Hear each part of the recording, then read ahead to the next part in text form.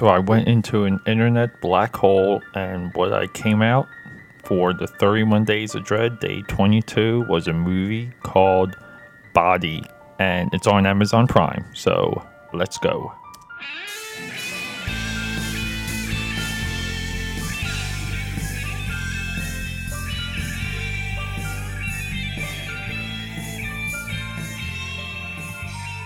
So we're in the morning, or 9 o'clock in the morning. We're actually 11 of. So sun's bright, birds are chirping. The guys down the hall are working, putting together the big unit at the end of my hall. And I had a tour of it a couple weeks ago, and this couple they're doing some amazing work. It's just fantastic.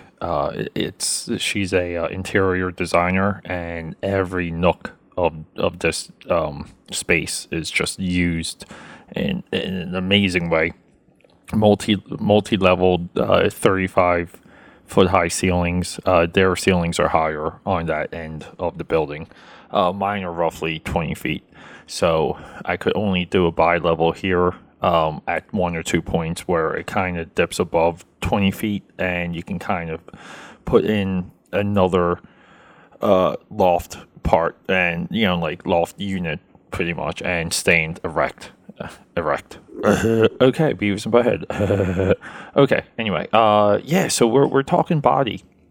I found this movie. I was just searching on the net, digging it in, taking it out, putting it in, taking it out, putting it in, and so I was going through like the best independent horror movies, and there was only one or two that made multiple lists.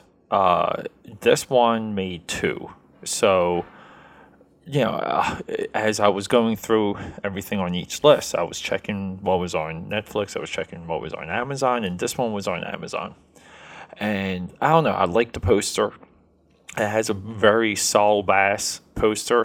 And if you guys don't know who Saul Bass is, he is the graphic designer that collaborated with Hitchcock, most notably Vertigo, the title sequence, Psycho, and he is the, I guess, somewhat creditor for designing the shower sequence with Hitchcock. And it goes to show you how deep some collaborations are in movies.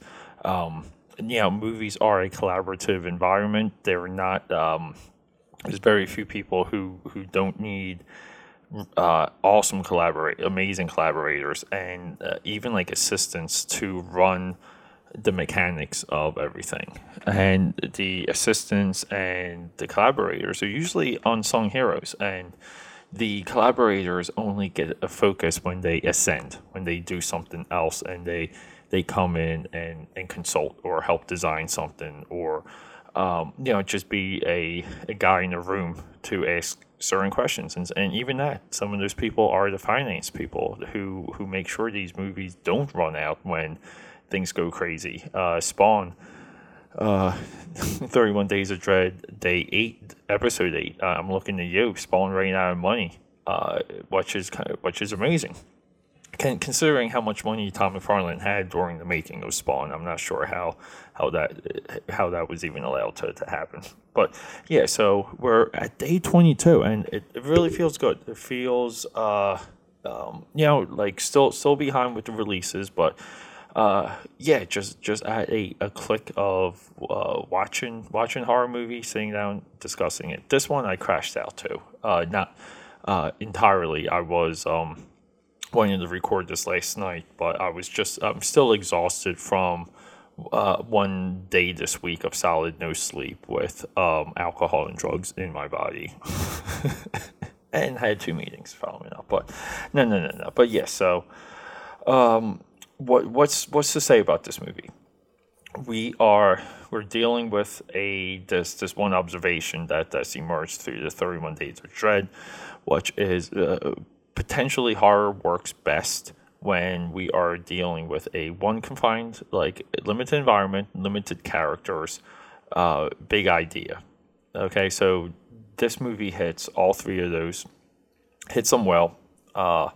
Again, this is another one where when I finish this movie, And even while I was watching it, yeah, a little upset because I knew the directors just didn't, they didn't go off to do movies that everyone in the world heard of, and it's really depressing when you see talent and you see ability, you see something hit on all cylinders, and you do something and it's good.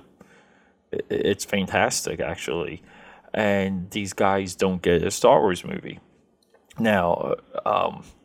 When this movie came out, the Lucas Disney deal didn't happen, but it might just happen because I'm pretty sure it could have just happened because this movie is a 2015 movie. So I like the poster. It came up a few times on a couple of my searches. So the big idea, we'll start there. The big idea is three women get into a house. They go into the house because it's their friend's uncle's. They want to do something different that night. They're just bored sitting around doing nothing. And they go to her uncle's house, her friend's uncle's house, and they slowly find out that it is not her uncle. They're actually breaking and entering, and the groundskeeper shows up, and the groundskeeper ends up, essentially falling down a flight of stairs. Again, horror movie convention.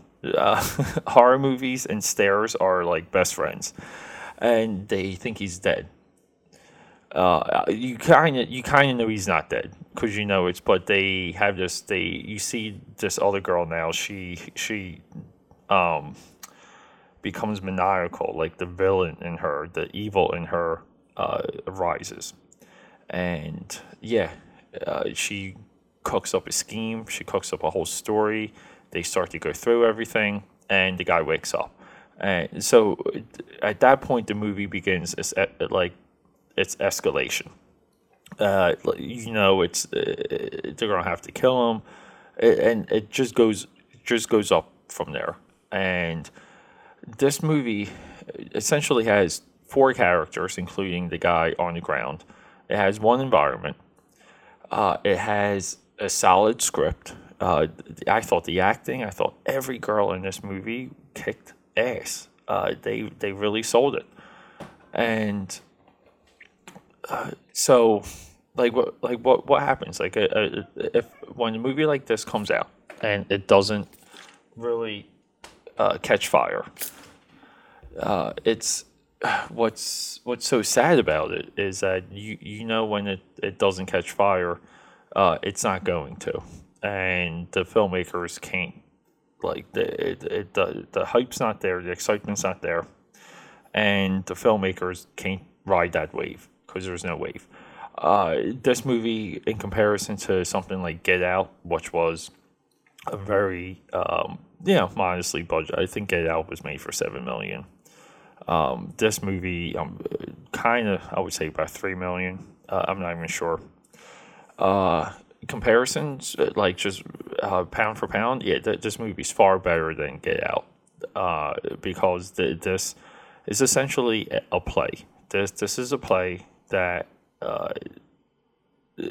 or this is a story that can work on stage. It can work as a play, which doesn't always translate. But when we see movies like this, we have to understand that, they're almost to be heightened. The experience of watching movies to be elevated because it's a film of limited means. Not that you should be told that beforehand, but even while you're watching it and you're seeing things unravel, and you're seeing what's being done within the movie, that they're not going from town to town, they're not going to house, they're not traveling, they're not this is an isolated environment, and we have a plot, and it's a limited movie. It's by limited means, and this is where horror resonates. Horror resonates with nothing, with just a camera and a script and a few actors. The best horror is that scenario. You can even argue Poltergeist and Exorcist. They are one house, one room type movies. Exorcist has bigger some more characters. So does Poltergeist. But if you ever want to test your metal, test your might, and see if you can sit down and construct a story like within these types of scenarios, it's very challenging. It's very hard. But I think the two filmmakers, Dane Burke, Robert Olson, they also wrote the movie.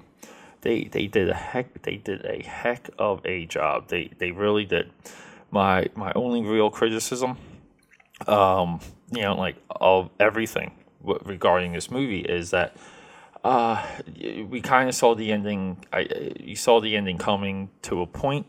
After, like, you reach another doorway in this movie where you have to sit down, you have to watch, and you have to see where it goes. That happens a few times. Every time that happens, it pays off. The last time we're at one of those doors is at the end of the movie, and I just feel like it needed a little bit more of a oomph. It needed, I would say, more of a twist. It needed to pivot. The movie needed to move to this one place. I'm not sure what that place is. I haven't really thought about it. But I think what we got at the end was just, yeah, it was boom, like, here we are, movie's over type thing. But I still think getting there was awesome. I think getting there was incredible. The girls, I mean, we got to give the girls each one a shout out. Helen Rogers, Alexandra Thurston, Lauren Malona, and the guy on the ground was Larry Fessenden. I just have I told you how much I hate saying names. If we wiki this, okay. Perception. I kind of like doing this. Variety wrote that the film fails to rise above its original premise. Okay, the original premise is like three women break into a house and end up with a dead body. Well, okay, how do we rise above that? Okay. Justin Lowe of the Hollywood Reporter, prestigious Hollywood Reporter, described it as an occasional involving low-budget thriller that's too often less than thrilling. Okay, I guess good old Justin knew every little pivot, little twist along the way. I guess he couldn't sink himself into the movie. Patrick Cooper of Bloody Disgusting rated it 3.5 out of 5, and wrote, morbidly entertaining and emotionally honest. Body is one hell of a debut for Dane Burke and Robert Olson. Jess Hicks is also writing for Bloody Disgusting, right? Okay. Hey, yeah, I think Bloody Disgusting nailed it. Jeez, it's kind of funny how the one venue that is targeted towards horror gets the movie, and the two that are not do not. And again, the movie does not rise above its an original premise. Okay, there's no horror movie that really has an original premise, unless you're doing Ghost. If you're doing Ghost stuff, it's a ghost. The premise behind the movie is the hook of the entity, is the hook of the ghost, is the hook of the the spirit. Meaning, Sinister has a hook, Conjuring has a hook, Poltergeist has a hook, Exorcist has a hook, Paranormal Activity has a hook. Okay, torture porn, which I hate that term. It's a little bit different. The premise behind that is, how do we get to the torture, or how do we get to this moment where the character is literally dissected? I guess we can all contribute 7 to that started that, and it took a couple years for everything. It was like 7, and then like Hostel. But yeah, so it's just fine. Like, this is why when we discuss movies, we don't use platitudes. we just want to just use language that is clear and crystal, because if we don't, excuse me, got a sorry, I had to cough that up and re-swallow it. But yeah, when we use platitudes, we rob the criticism, and when we rob the criticism, we're taking something away from the filmmakers. This should be unacceptable across the board. I think even when we're discussing movie news, uh, we want to be crystal, we want to be clear, we want to be exact, like a razor knife. If there's opinion within a piece of news or a rumor, if there's legitimate opinion, it will be discussed and forwarded. And these are one of the things I'm unraveling a little bit with the 31 Days of Dread also, which is I'm less and less interested in movie news. I'm less and less interested in what's happening now in Hollywood and the landscape. Because for me, after the Harvey Weinstein stuff, it is, like it's just hard. It's very difficult to accept Hollywood as a business now. It's hard to bring their products into your home and get hyped, because the Harvey Weinstein stuff it's seismic, and it's not just that situation. It's not just him. We're talking across the board. Okay, it's a 100-year plus way of life, tradition, culture that is there. So I don't know. Like, am I more interested in going backwards for a while until this stuff balances out? Maybe I'll just focus on comics. It's hard for me to even do that because Marvel has literally destroyed the industry. With their left wing swerve.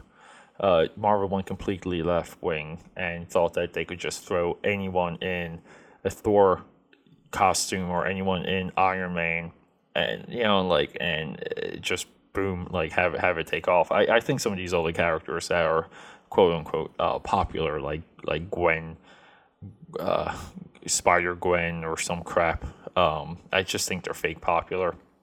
Those characters are not even close to having anything substantial around them to resonate 20 years from now. Like, there's no story. Look, even the Clone Saga resonates for Marvel, but whatever.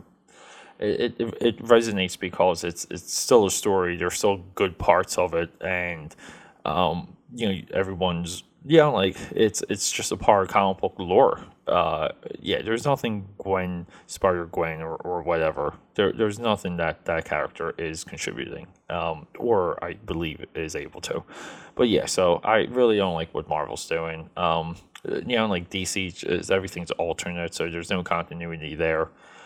So I don't know. Like the future of Dream Warriors is very interesting. So I think I'm gonna go on a run of just doing gimmicks. I really want to do something big with Stranger Things. I might do like an episode a night for that. Season 2 is coming out very soon. I think should be today, hopefully. And yeah, I just want to say F it and just start with Stranger Things episode 1 and see if I can enjoy that show. That's something I just too many borrowed from too many source materials, or there's too much easy source material and too much nostalgia in that it really didn't pull me in. But maybe if I rewatch it and then go into season 2, I can really do something. But yeah, so it's interesting. The future Dream Warriors is kind of teetering now because I want to get through this 31 Days of Dread. I want to talk about more movies. I want to discover more movies. I want to tell you guys more about two awesome filmmakers like Burke and Olsen here. And I want these guys to have big careers and do amazing movies. But yeah, like stay out of the Hollywood system. Is a different Hollywood going to emerge out of this? Yeah. Do I want to sit around and wait for it? No. So I don't know. My other option was I wanted really to do a football podcast, like year round. Just really kind of go deep into football. And I'm so disinterested in even the NFL right now. I'm kind of like disgusted by that, by what they're doing. So I don't have anything. Hey, look, I'm joining on. Wow, 20 minutes, and more than half of this was not Body, the 2015 movie available right now on Amazon Prime. But really, do me a favor, catch this movie, go for it. Start roundhousing mother effers. Get excited for this flick. Get some popcorn. just and order pizza. Hell, you know what? Get pizza and get popcorn. Just do that, and just have a good time. And just know, like you're watching a limited means movie that is essentially works as a play too, which is awesome. Dream Warriors, 31 Days of Dread, day 22. We're out.